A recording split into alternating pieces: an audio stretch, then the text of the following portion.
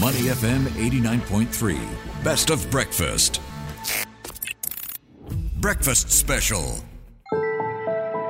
Welcome to the Breakfast Show's Environment Special, Climate Connections.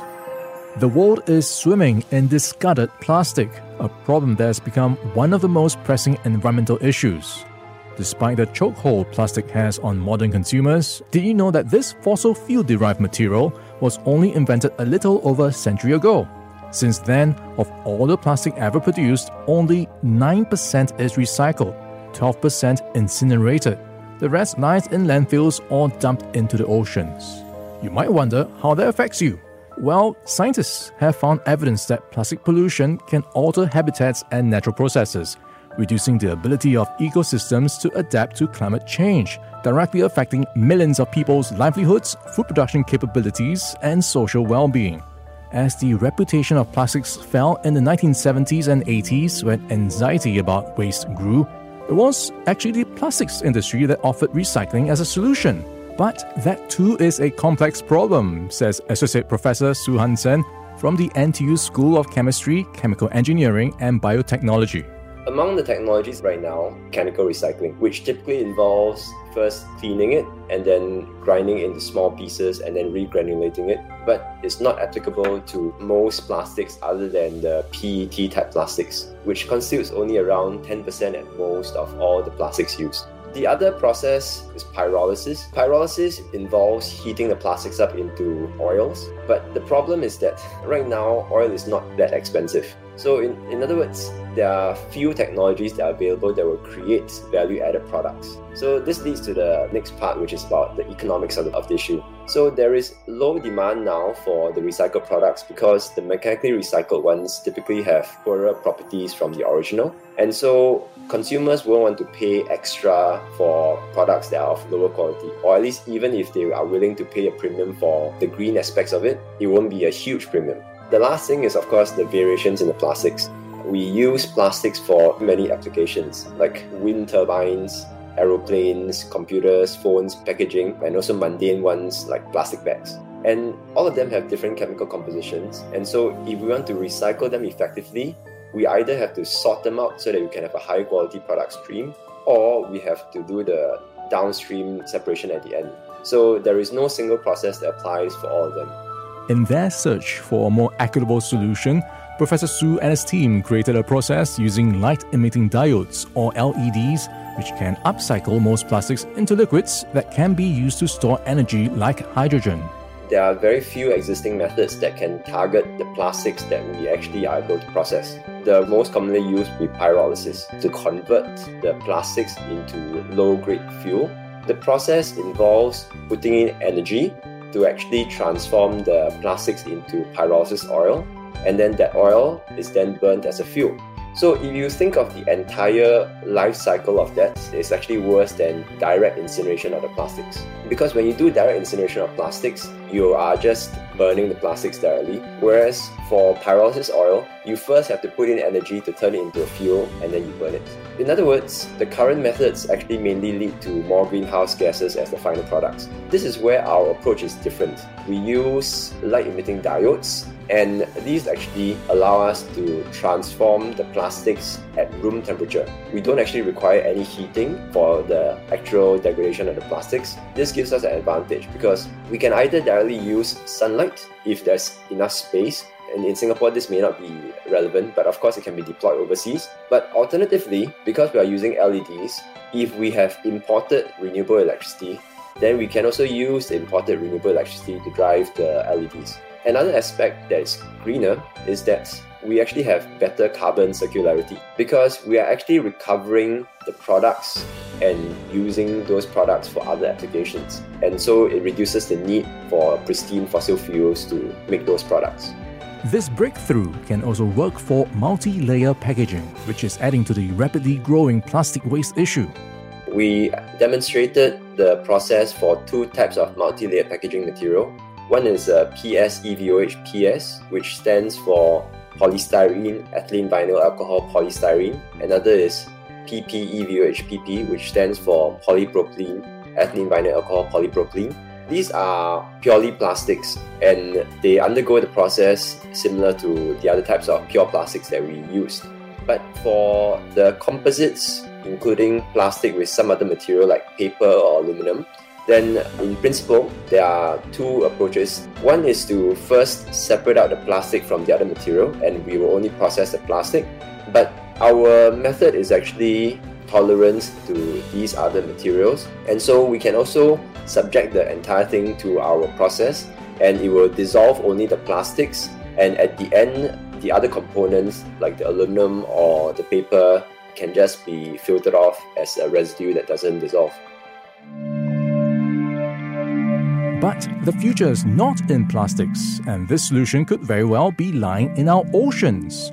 For centuries, seaweed has been treasured in Asian kitchens and neglected elsewhere. But in the past decade, seaweed production has grown by nearly 75%, and the focus is moving far beyond its traditional use in food.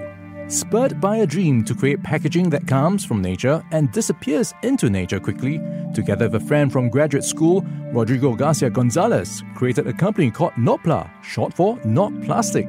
From an East London warehouse, they designed an edible sachet of water made of seaweed and other plant extracts.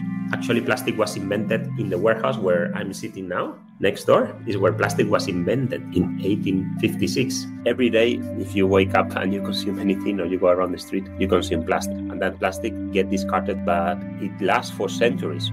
Our alternative is to use seaweed instead of plastic. We call it O because it's the name that people give it when they see it for the first time. They make that sound of ooh or oh. And basically, it's a seaweed membrane or material that is similar to plastic. So we were trying to replicate how fruits contain liquids. So basically, in the past had been quite a lot of what is called bioplastics, that sometimes it comes from corn or starch or other type of materials. The challenge is that they are chemically modified in order to convert those polymers into plastic. And then nature doesn't know how to process a material that had not been there before. While what we do with seaweed is that we don't convert the seaweed into a plastic, we don't chemically modify. We use what we call the native polymer, so the polymer that is already in seaweed, the same way that from trees you can use cellulose. At the moment we are focusing on the takeaway market. Normally you get a box that it looks like cardboard, but internally is plastic, because if not, the cardboard will absorb the water and the grease of the food. And they asked us a few years ago, can you use the same material that you use for your pots to cover that box? And now that has been a really good success because we use it in 8 different countries in Europe. Since it was formed in 2019, Notpla has created interesting applications ranging from edible water pots for thirsty marathon runners to pasta bags that dissolve in boiling water. But the challenge is how to scale up, as seaweed coating is still more expensive than conventional plastic coatings. In the world of packaging, normally it's a game of scale. So as much you can produce, the cheaper it is. So you need to achieve kind of like quite big scale in order to be competitive. At the moment, the product that we produce in bigger quantity is the takeaway boxes. And on that product, we have managed to be cost competitive with other PLA or other boxes that are on the market. For other products like flexible films, at the moment, we are not at the scale that plastic is. So it's quite hard for us to compete with those type of prices. It really depends where are they produced, what type of supply chain they have. There is other externalities that is good to consider is that at the moment when we buy plastic, they normally pay only around 10% of the cost that society is going to pay for that plastic. So plastic is quite well subsidized in many of the regions. And rather than harvesting seaweed from the wild, Rodrigo says it's more sustainable to farm it. Basically, how you farm seaweed, it depends on the species, but you put little seaweeds in a row in the sea, and that you can have several harvests, several crops per year, which is really different from agriculture that normally you can get 1 or maximum 2 crops. Southeast Asia is really popular on seaweed, and a lot of kind of like seaweed gets produced in places like Indonesia. That is the number 1 country on seaweed production for red seaweeds, with all the coastline that they have. And there is other seaweeds that they are called brown seaweeds, or other family of seaweed that normally grow in a bit more colder countries, that they are the ones that they normally grow a bit faster, that are being cultivated in other parts like Norway, UK, France, Netherlands. But for the red seaweed that grow sometimes in a bit more tropical climates, they have a lot of energy from the sun to be able to grow. And maybe they don't grow in length, but they can grow quite a lot in terms of biomass. Last year, Notpla was a winner of Prince William's Earthshot Prize, an award for eco-innovators for their climate solutions. Beyond the prize money of £1 million, Rodrigo says the impact on his company has been huge. It had been really great to be around all the different finalists and winners to make sure that what we are doing is not in isolation. We are tackling the problem of plastic, but other winners are tackling the problem of clean air or protecting the nature or cleaning the ocean. If we all combine somehow the different solutions, we can literally change the world. So we had quite a lot of visibility, and one of the way of demonstrating that is this interview that we're having today, but as well quite a lot of support from different personalities like the Prince of Wales, like Prince William, who had been really supportive of the project and had been spending quite a lot of time visiting us. He was in one of the seaweed farms that we collaborate. And then he had come as well with a program of acceleration that had been really well put together by the team of the Earthshot Prize, and that had been help us with tools on how to make more impact. This was Climate Connections on Money FM 89.3. To listen to more great interviews, download our podcasts at audio.sg or download the audio app. That's AWEDIO, audio at the App Store and Google Play.